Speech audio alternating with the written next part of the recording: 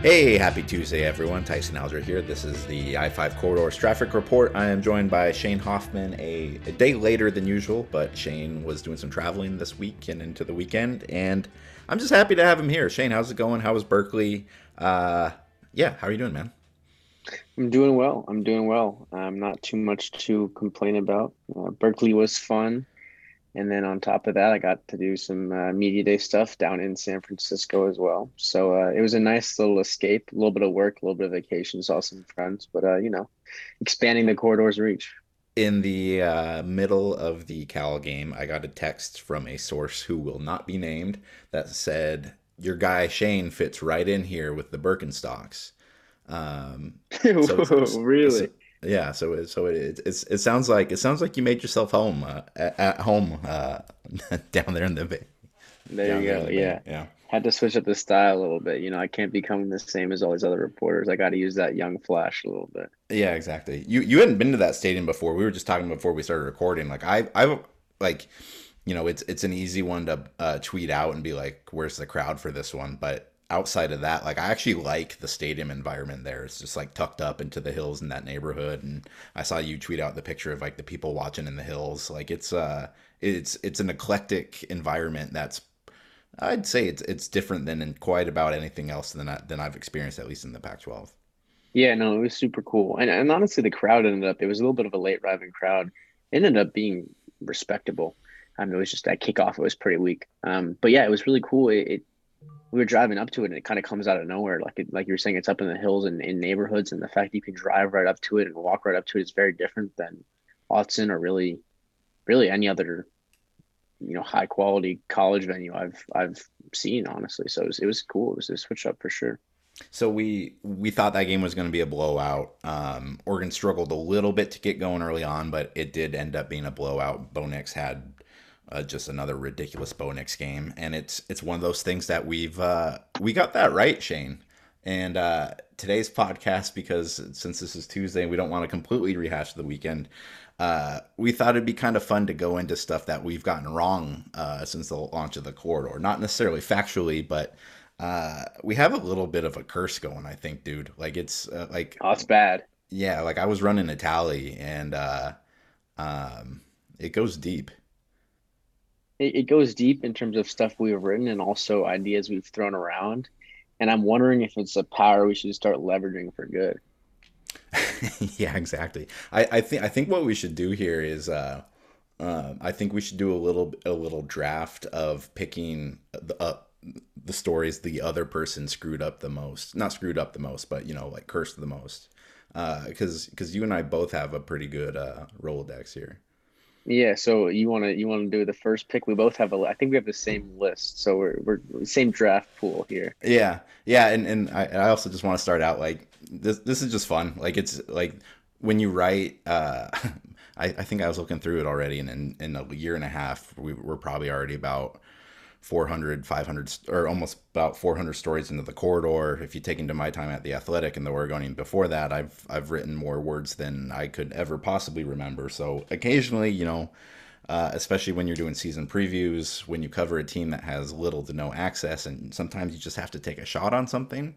Uh, you know, Sometimes you just have to go with it, and it doesn't always work, and you live to fight another battle, which is why I don't blame you for calling Dante Thornton potentially the next best Oregon wide receiver or the best wide receiver on this roster or potentially the next best superstar, because with what we had to work with, I mean, you're looking at the kid, he's 6'6", he runs like the wind, the coaches had talked him up, he was a high level recruit, but dude, you wrote about Dante Thornton, and we barely mentioned Troy Franklin in the preseason. So I'm going to have to go with your Dante Thornton profile as my number one pick in the you screwed it up draft. Yeah, yeah, no, that's got to be the number one pick. And it's a great story. And like you were saying before we got into this, like sometimes when you have a great off the field story, you try to parlay that into something on the field that's going to be as significant and try to kind of frame it that way. And I like that was kind of what we tried to do there. And it was I won't take all the blame for it, but well, I was gonna say this is a really special one for me because I probably would have written that story if you didn't. so, yeah, exactly. so you gotta bite the bullet on that one, and like I've had those ones before. I mean, like you can go back to 2015 when everyone was trying to figure out who was going to replace Marcus Mariota, and I think I wrote a, Jeff Locke is the next man up story. I think I wrote, like, after the spring game, I wrote like a big, like, it could be Taylor Alley. Like, sometimes you just have to go with those. And also in the preseason, I think there's a little bit of an entertainment value to it. You're kind of just Hmm. telling stories of these people, and it's a little bit more human interest. But yeah, sometimes you can sometimes they just don't go your way. And Dante's still young in his career, and he's gotten on the field occasionally, but between kind of like him and like Seven McGee or Byron Cardwell, it's just some of those guys that we thought were going to get a lot of playing time this year. It just hasn't happened. Yeah, I was gonna say like I think part of the reason we want to write this too is it's like everyone was going so hard on the same few guys, right? And that really backfired with a guy like Cardwell, where he's not even playing anymore. It's like Right. everybody else is getting time, even dollars, right? And not just the new guys. Yeah, it's tough, right? Great story. I still love the off the field aspect of that story, but it's tough because Troy Franklin is just clearly far and away the number one guy there. And with Chase Cota being hurt and McGee doing whatever McGee's doing, and I don't even think we need to really get into that too much. But Dante's going to have some more chances. But I'm going to throw one back in your face now, and Okay. maybe Okay. I'm ready. we'll start. It's tough because you have some good ones too. Thank But you. I I think appreciate I that. think the Mariners one is the Also, go-to. also tread lightly here because I this is my site. That's Yeah, true. That's true. the Mariners one is pretty bad. Yeah, you want to maybe you can explain that better than I can. Yeah, I think it was back in March. It was a podcast that I had just done with Corey Brock.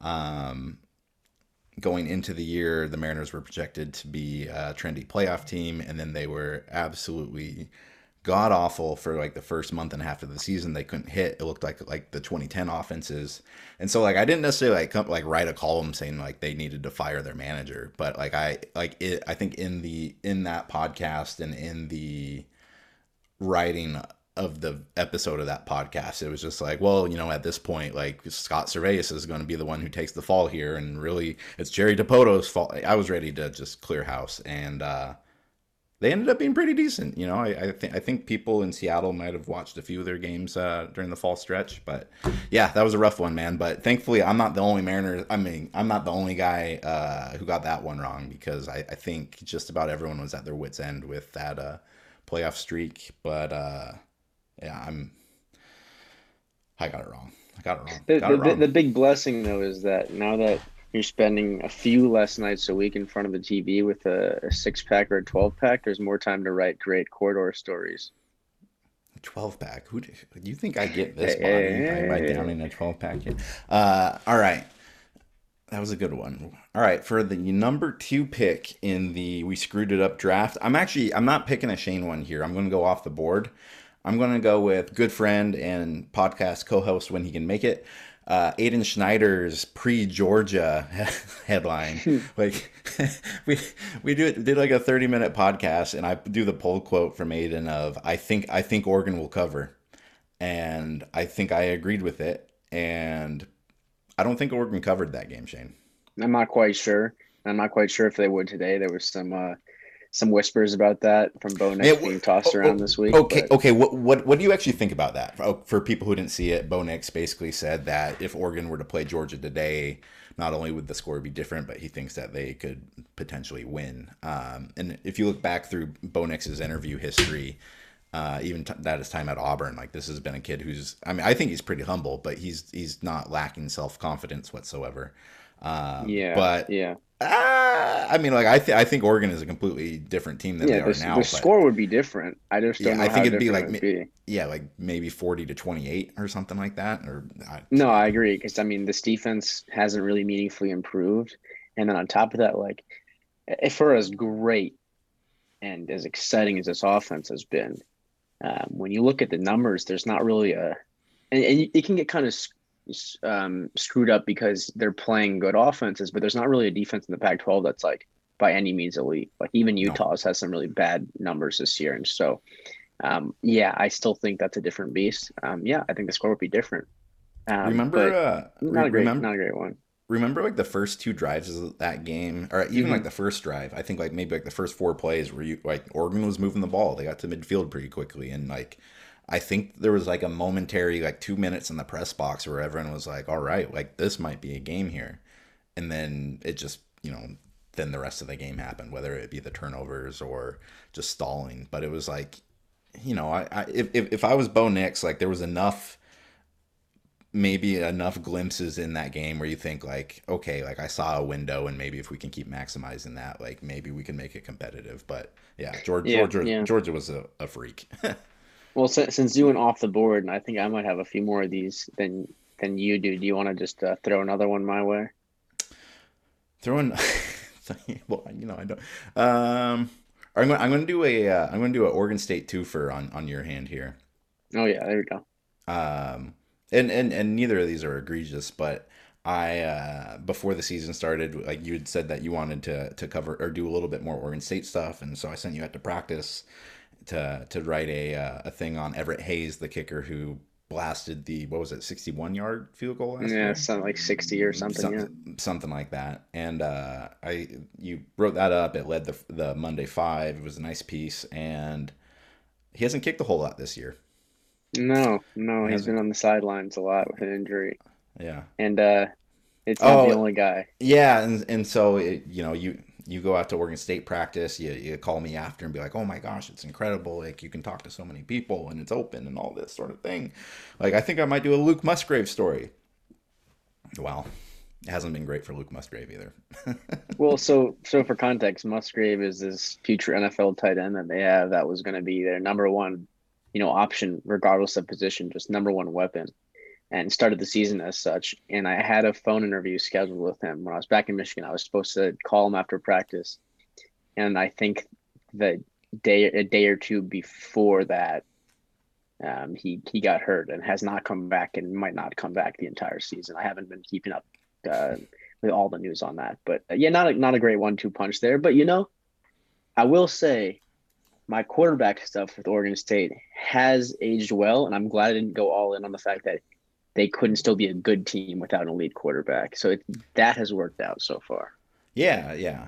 Um, Boy, and granted, who knows how it still shakes out, but I was definitely considering doing like going all in and doing like the Chance Nolan profile before the season, and not That would that be it a like tough one. not that it would have still been warranted in some form or another, because I'm sure kid still got a nice story, but yeah, that would have been a nice cold takes exposed one there. Well, speaking of injuries, you had a Bennett Williams one queued up last season, and then I think he was it how long after did he break his leg? Well, so I talked to Bennett's dad, because like I mean you've interviewed Bennett, like the kid's like a fantastic interview, and he's really smart. Like like you can go off on different topics, and he was playing really good football last year. And so I was like, I want to explore this a little bit. So I was talking with his dad, who played on Cal, who was actually in the band is on the field game. And so like we were talking about that, and we were talking about Bennett's season, and basically just about how kind of Bennett grew up in a household, a football household, but also you know, anyways, it was going to be a real nice profile. I had a great conversation with his dad. Then like 3 days later, it was right before the Stanford game, I believe. Um, he just snapped his leg in a freak accident in practice, and that I mean, like I ended up using like bits of that, I think, in like a notebook piece, just like the band is on the field part, or about his dad. But yeah, that absolutely torpedoed that profile before. But granted, he's healthy now and he's having a good season, so maybe that's coming down the pike here sometime soon. I was gonna say that'd be a good one. He is very well spoken. I think, I know there's some fans out there that watch some of the practice videos that people throw up on YouTube of the players speaking, but there's such a discrepancy between like some of the guys and then some of the like really, really nice interviews. And Bennett's one of those, and he's just a joy to talk to, and he gives really well thought out answers that yes, there's some coach speak in there as there's always going to be, but I've always enjoyed talking to him because I think he tries to avoid that when he can for sure and give extra context. I will say that, I mean, granted, you never want anyone to get injured, but if someone is going to get injured, it's nice to have just talked to their dad like 2 days before, so you can confirm it. Like, it's Yeah. just, Yeah. You did yeah, have the sources say on that one. Yeah. that was a nice thing to have out of a bad situation. You ready for the big one? Yeah, let's do it. You know which one it's gonna be, right? Well, there's actually still a few big ones on the board, so I have a feeling, but I'll let you go here. It's actually what I think was probably the best story you've written for the corridor, to be honest. It was your all in Dana Altman, the master of late season turnarounds. Last year, the Ducks did their typical thing where they struggled to start the year. They got really hot kind of midway through. You did the piece about how Altman was doing what he was doing with every other team he's coached, where he's turned it around and they were playing Altman style basketball coming into March. And then they just completely crashed and burned, almost like perfectly coincided from like when you wrote that story. So we can't pay for sound effects because we're cheap, but Yeah, yeah, that one, it was a that good one just story too. I wouldn't be upset by that, and like I think everything that you wrote in there like still holds weight. Like you can have like a fluke here where you missed it, but that was perfect, just absolutely well, perfect. yeah, it was pretty funny because it's like any other year I could have put that out. It was like very warranted, and believe me, if they go on a run late this or I guess early this spring, I'm gonna bump the shit out of that Oh hell story. yeah, I'm gonna promote it everywhere because I put so much time. I think I had a dozen sources, and granted, like some of those oral history stories have more than that, but for me, like being a student working last year, like that was a lot of time to put in, oh and yeah, I dude. loved You how the story turned out, but you it was you kind worked of tragic. you worked your ass off on that one, and you did a good job with it. And just sometimes it doesn't. Yeah. Actually, I was gonna say sometimes it doesn't work, but then I'm saying that we're just cursed, and we apologize to everyone that we've written about over the last two year and a half. Well, the best like case for the curse is the Arroyo one because Yeah, you go in and you do this. I thought it was a great piece about um, the success or lack thereof of Oregon coaches after leaving Eugene. And you did offense coordinators, defense coordinators, head coaches, and Arroyo was like the lead of that because, or I can't remember if he was this. I don't remember if he did the start or the end about Arroyo, but he was off to a good start at UNLV trying to kind of buck that curse, and then I don't think they've won a game since you put that story out. yeah. No, they're on a 3 game losing streak, and they haven't been particularly close games either. But the thing for Arroyo is UNLV has been so bad for like the last decade. Is from the moment I wrote that story, he could have not won another game for the rest of the season, and it still would have been their best year in quite some time. So yeah, but yeah, that's a very good cause and effect. We wrote the story; they haven't won. I mean, like I think that would hold up in a court of law. Yeah, and um, I guess kind of opposite to that was my searing hot disdain for the UCLA Bruins uh, I knew weak when you start wrote to the that. season. Yeah, I knew when you wrote that one too that it was going to come back to bite you, and it's not because I believed in UCLA, but that's just like that's what kind of chip teams do. It's just like every time you think that like he should be fired, or every time you think that like maybe they got it back together, it's the complete opposite. So, But like a uh, great editor, you let it run still. So well, I mean, yeah, like I think that you have to fly close to the sun every once in a while to realize that your wings might be able to burn. my wings are black, covered in soot at this point. They're gonna But fall I off. I think we were talking about that one on the podcast, and it was because what they were 3-0, but they Right, they had had won. They just hadn't won convincingly yet. Yeah, and yeah, and we but had. You said sorry to jump in, but you said that if they they had a stretch coming up where it was like what was it? It was Oregon, Washington, oh Washington, Oregon, and USC or in some order. Utah. Utah, sorry, excuse me.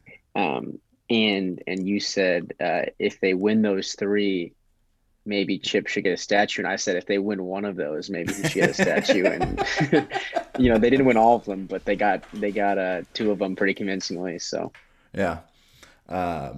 Man, that one I liked that one, especially because like I don't even think it's like hot takey, but like I've always just avoided like I think anyone who reads me knows that I don't make a whole lot of like statements per se like that.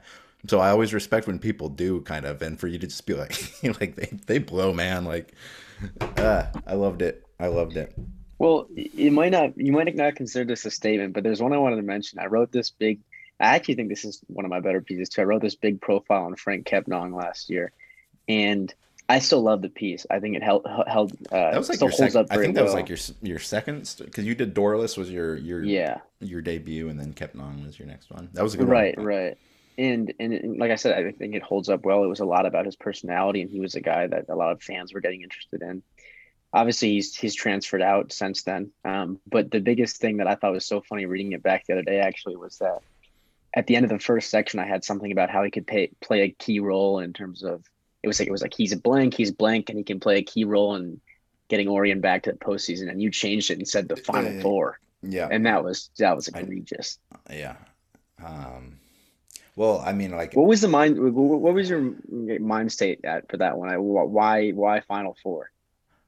I think you and I had just been talking about them, and maybe I don't know. I think I wanted to make it a little more enticing, but I apologize for that one. Frank, who knows? Maybe you could have made the final four if I want to put that in, but Who knows? Well, I will I say. yeah. Oh, go Sorry, go ahead. ahead. Sorry. Oh, all right. Well, um, for as many of these awful takes to be fired off, some of our best takes have been the ones we haven't put out because we've I guess what's a good analogy for this? We've knocked the arrow, we pulled it back, and then we've instead of letting it go, we've released the tension on this horrible whatever. We haven't fired off these takes, and one of those is the Portland Trailblazers. We I'm were gonna both use. I'm just gonna use that as the Instagram audio, the teaser. perfect, Just Shane but trying to we describe. we Yeah, were both ready to go very in that the Blazers, as fun as they could be, should not be looking to make a splash this year, and they should enter the Wembayama sweepstakes. And we might still believe that, but it's a dated take at this point because not only are they playing good basketball, but they're so fun, and we've mentioned that. And so maybe we could do in honor of them and in honor of the fact that we didn't lay the curse on them 5 to 10 minutes on the Blazers real quick. yeah. Well, I think you hit the nail perfectly there. In like they're fun, and like I don't think that they're built to contend right now. I don't think that like they might not even make the playoffs this year, but like they have a piece in Shaden that is completely different than anything that they've had in the Lillard era, and it's homegrown, and you just don't know where that ceiling is. And even with like all stars that they've had in the past, like you kind of knew like how like CJ McCollum's max, like you kind of knew Nurkic's max, like I don't know, like Sharp has like I there's no player that they've had since Dame that I just like. I'm like I can't wait for that guy to be on the court because I'm gonna watch him the entire time. And obviously he still has a lot of stuff he can work on, but like that dude can jump through the gym. And if they're playing competitive ball and Dame's into it, and because like I try like I think Dame has some warts like all other players, but like I think he's legitimately a really good leader. And I saw like a photo they posted from the team playing of like all of them like hanging out together and like super tight, and it might be a superficial thing, but it was like, ah man, this kind of just feels like one of those like Blazers teams that's going to like historically overachieve and whatever that amounts to. But yeah, I'm in. I think it'll be pretty fun. Yeah, and I don't really. There's a lot of bad basketball out there at this point that it doesn't really matter if they keep winning or they don't. Obviously, those good vibes are kind of dependent on them at least staying afloat, especially while Dame's out.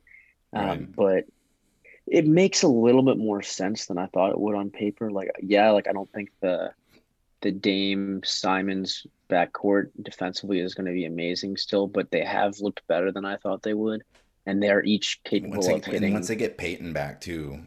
Right. That's the thing, especially while Dame's out, if he can come back and play with Simons. But the fact that Simons and Lillard have the potential to hit, 7, 8 threes on a Tuesday night is like that's game changing. I mean, the one he had the little heater Ant had against the Nuggets, I happened to be watching live. That was awesome. And then I just threw on their game against Houston the other day while I was cooking up some food, and I just happened to watch for like the 10 minutes where Shaden had the sequence where Yeah, you he texted me in the just middle one of of the that. most insane, like head fully at the rim, and then Keon Johnson runs down a loose ball and throws it up to him. It just, it was cathartic.